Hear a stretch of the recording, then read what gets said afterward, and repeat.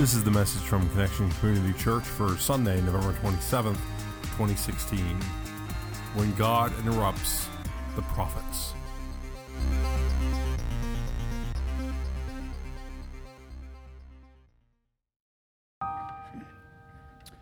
So interruptions. Most of us don't care much for them. I know I don't. You know, there's times when someone or something breaks the normal flow of what we're saying, what we're doing. Interruptions cause distraction, and all too often it's difficult to get back on track if and when the interruption is over. But interruptions aren't always bad, although oftentimes they're challenging. God uses interruptions at times to get our attention, to draw us closer to Him, to even possibly change our direction. When I did my network class to discover my spiritual gifts, my two top gifts are leadership and administration. So when you have the gift of administration, boy, you've got it down every day with lists and schedules and everything. But that doesn't quite work when you're in ministry. And so well over 20 years ago, I did some discernment and really talked to God about who God wanted me to be, and I adopted a personal mission statement that I have stuck with for the last couple decades, and it's this: to be ready to respond when God interrupts. So during this Advent season, our focus will be on some of God's interruptions associated with the Christmas story. I said Advent season. Advent it's a word that comes from the Latin adventus, which means a coming or approach or an arrival. It's the season during which we celebrate and prepare for the coming of Jesus Christ in a manger in Bethlehem. This morning we begin this year's Advent season by looking at God's interruptions through the prophets. And so we say good morning to you, Connection Church. My name is Carrie Jones. I'm Alan Jones. And we are two sinners who have been saved by the grace of our Lord and Savior Jesus Christ. Before we go any farther, we just have to give a big shout out to you guys. Oh my goodness, this was such a busy week in the life of Connection Church. After y'all left on Sunday, we had a service here on Monday night, Hope and Healing service. Then we had another service here on Wednesday night, a Thanksgiving Eve service. And where's Fran? I saw her here. Awesome message. Lori Totoro gave the message on Monday night. And all that just takes a whole lot with, service all over the place. Giving out food all week. And then yesterday with the hot chocolate giveaway. You guys rock. We had like 100 volunteers just this week serving God, and we are humbled to be your pastors. Thank you, thank you, thank you. So, I'd like to pray right now. Lord, thank you so much for today. Help us settle in and have any distractions that might be taking us away from you. Just leave. And help us have a laser focus on you. Lord, if you interrupt our life, our thoughts, and our heart, that's all good. But just we would ask for you to keep all that other noise outside so that we can really glean from the Scripture a message for our lives. We pray this in your name. And everybody gathered and said, Amen. So the prophets, those people who utter vividly inspired revelation, sharing God's will with God's people. Being a prophet is an important, crucial, yet challenging role to play. All too often, the prophet in the Scriptures was the lone voice in the wilderness, the one swimming against the stream, running counter to the culture that had developed, sharing with people God's unhappiness, most often with the direction they'd taken, a direction which usually involved turning their backs on God. God used the prophets to try to interrupt people's lives, to get their attention, telling them where they'd gotten off track, pointing out their unfaithfulness to God, offering God's plan for getting them back on track, and the consequences of not turning around, consequences that usually involve pain and suffering. So a question for each of us today with that in mind is if we take a quick inventory of ourselves, our lives, is there an area where God's been trying to get our attention, where we're off track or have been unfaithful to God? Is God nudging us in some prophetic way to get back on track here this Advent, this Christmas season? That's a great question for us to think about. But here's an important thing to remember when we think about how we might have gotten off track. We worship a God of hope. We worship the God of hope. Throughout all these prophetic interruptions that we find in Scripture, we find words of encouragement, words of possibility, words of hope, even when we do get off track, even when we stray, even when we find ourselves far from God, or dare I say, even disobedient. God continually woos us and calls us back. In fact, the ultimate words of hope that are scattered throughout the Old Testament prophecies point to the one who is coming to give us hope, to give us a hope in a future. That's you and that's me. That's just not the people hundreds and hundreds and thousands of years ago.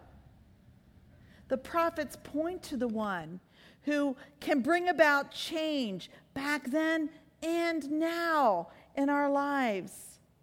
They point to the one who brings us salvation. There are over 100 prophecies in the Old Testament that point directly to Jesus Christ. This morning, we're going to look at two prophets, people who God chose to share a message, God's message, not their message, and what God wanted them to share. First of those prophets' name was Isaiah. He was a prophet who lived between the years mid-700 and mid-600 BC. That's before Christ. We find his prophecies in the Old Testament book named for him. His prophetic voice pointed to a future takeover of Judah by Babylon, to the future forced exile of his people and their later return home, to a future restoration of Israel. He's looking 100+ years into the future. God is having the people look through him 100+ years into the future when these events would occur. His prophetic voice also pointed to the coming Savior of the world, and that was some 700 years before Jesus would be born in a manger. These prophecies are some of the most well-known that we are aware of today through the Scriptures. And so the first prophecy that we're going to look at, spoken by Isaiah, God through Isaiah, is Isaiah chapter 7, verse 14. Therefore the Lord himself will give you a sign. The virgin will conceive and give birth to a son, and will call him Emmanuel. And so in this brief scripture, we have two very important elements of the Christmas story prophesied by Isaiah. The first, that Jesus would be born of a virgin. The second, that it would be called Emmanuel, or God with us. Born of a virgin. As the scripture said, Mary overpowered by the Holy Spirit. Talk about interruption. You talk about interruption. We'll get to that one in a few weeks. Yeah, the Holy Spirit bringing her to pregnancy, earthly mother, heavenly Father. God cared so much for us that he came to us face to face, person to person, in the flesh, in the person of Jesus Christ. And it was Jesus Christ coming into the world that changed, that interrupted everything from that point on. And so the first scripture that we talked about was Isaiah chapter 7. We're going to go two more chapters ahead to chapter 9. And here Isaiah gives further insight into the future Savior of humankind. Check this out. For to us a child is born, to us a son is given, and the government will be on his shoulders, And he will be called Wonderful Counselor, Mighty God, Everlasting Father, Prince of Peace. Now, remember, this was written 700 years before Jesus came. How can anybody ever doubt this isn't true? It was prophesied so long before. Of the greatness of his government and peace, there will be no end. He will reign on David's throne and over his kingdom, establishing and upholding it with justice and righteousness from that time on and forever. The zeal of the Lord Almighty will accomplish this. And so thanks to prophecies like this, the Hebrew people had an expectation of a coming Savior. And on the one hand, they thought this Savior would resemble King David, not in looks, but in style. A warrior king. A king who would establish justice and righteousness with the sword. A king who would bring peace through battle. A king who would look a whole lot in the way he did business like David had in the past.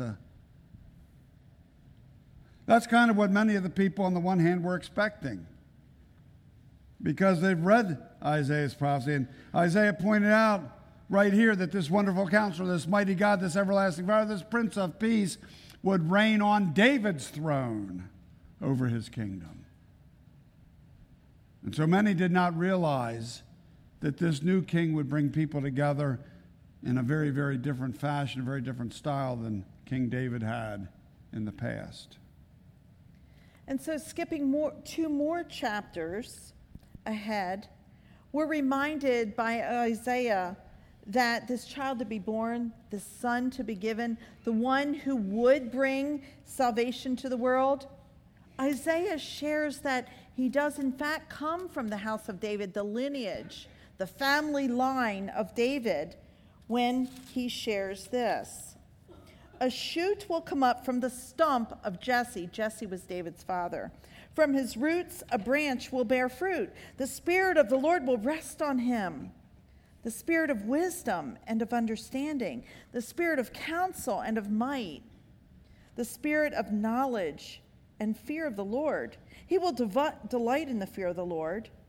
He will not judge by what he sees with his eyes or decide by what he hears with his ears, but with righteousness he will judge the needy. With justice he will give decisions for the poor of the earth. He will strike the earth with the rod of his mouth. With the breath of his lips, he will slay the wicked. Righteousness will be his belt, and faithfulness the sash around his waist. The wolf will live with the lamb. The leopard will lie down with the goat. The calf and the lion and the yearling together, and a little child will lead them. The cow will feed with the bear. Their young will lie down together, and the lion will eat straw like the ox. What an incredible picture the prophet Isaiah paints. A shoot will come up from the stump of Jesse. So just think about an old tree stump, something that looks lifeless, something that appears dead. And then you would see a shoot coming out from that stump. Can you see that? Because I know I've seen that many times. Things that I think are dead and gone, maybe a bush out in the yard or something. We've had many of them. And then the next thing you know, there's new growth. That's what Isaiah is painting here. Like that this family line where Jesus came from this stump of Jesse that had been cut down, that appeared to have faded with time, but our Lord and Savior coming from this ancestral line of Jesse, of David. And then the prophet Isaiah shares how this future king will lead, offering righteousness and justice to the poor and the needy, lifting them up, seeing that they are cared for fairly, justly, in a godly fashion. And there will be peace. And picture this, where you have a wolf and a lamb together. In our world, that doesn't work, does it? Because the one attacks the other, the one is prey to the other. But This is a whole different world that Isaiah is prophesying, a world in which a wolf and a lamb are at peace, where the leopard will lie down with the goat.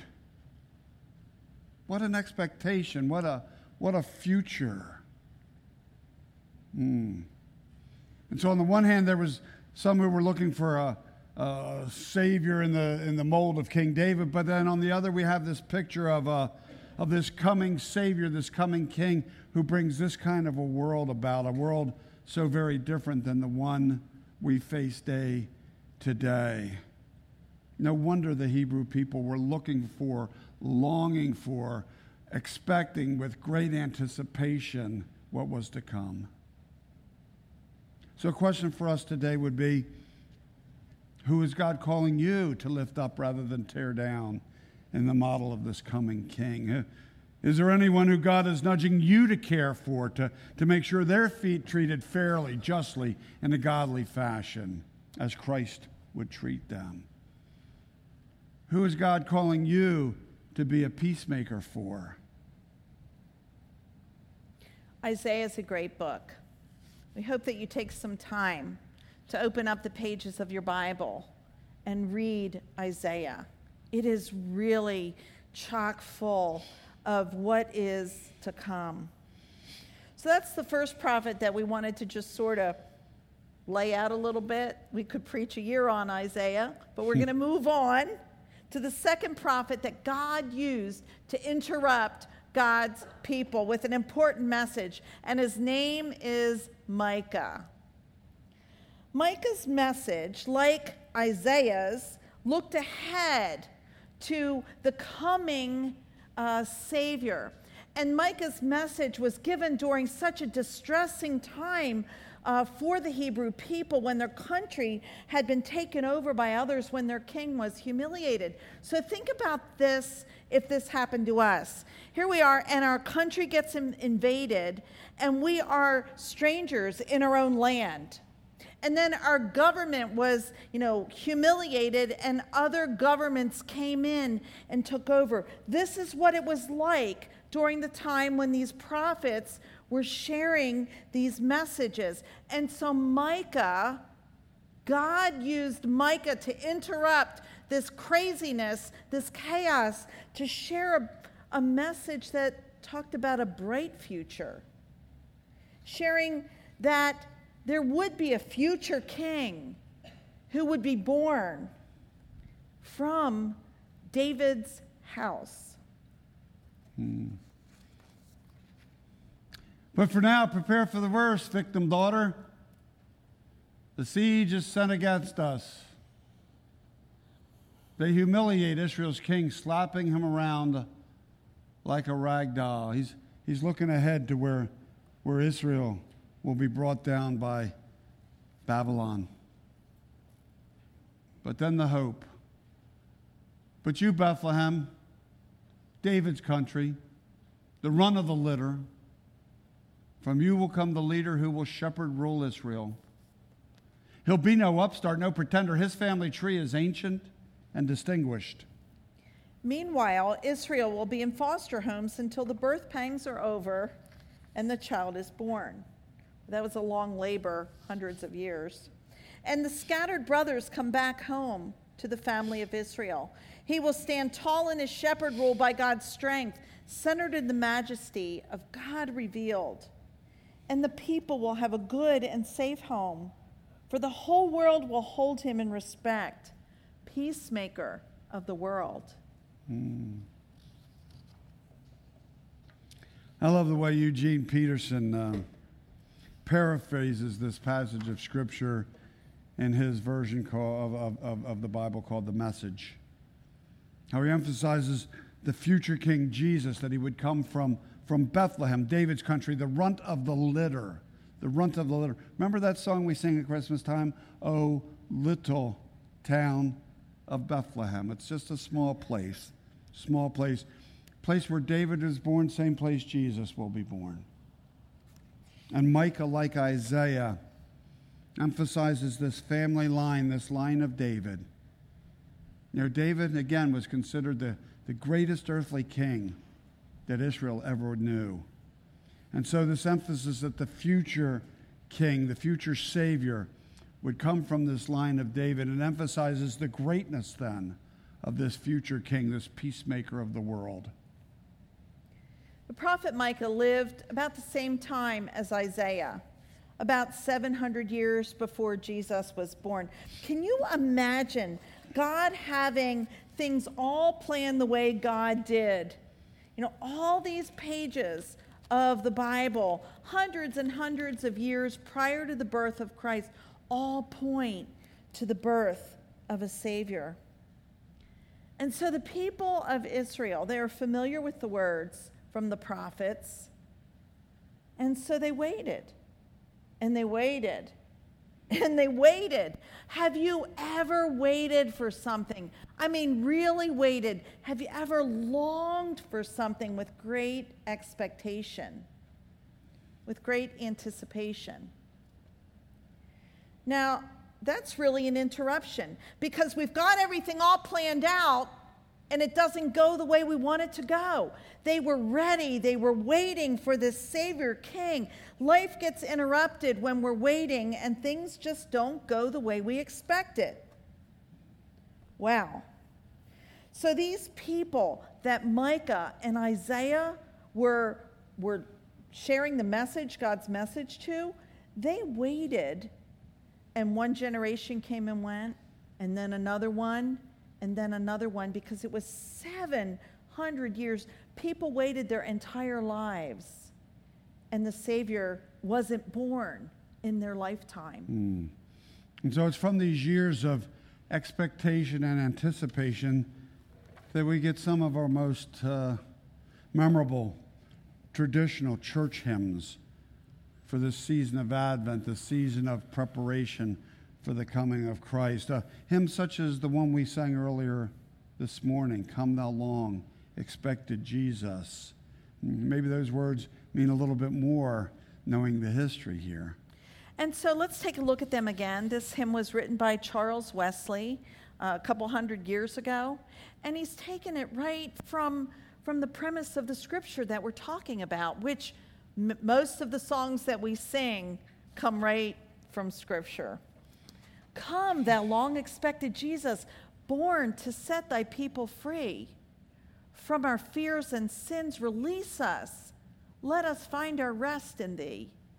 Israel's strength and consolation, hope of all the earth thou art, dear desire of every nation, joy of every longing heart. Say the second stanza with me. Born thy people to deliver, born a child and yet a king, born to reign in us forever, now thy gracious kingdom bring. By thine own eternal Spirit, rule in all our hearts alone. By thine all-sufficient merit, raise us to thy glorious throne.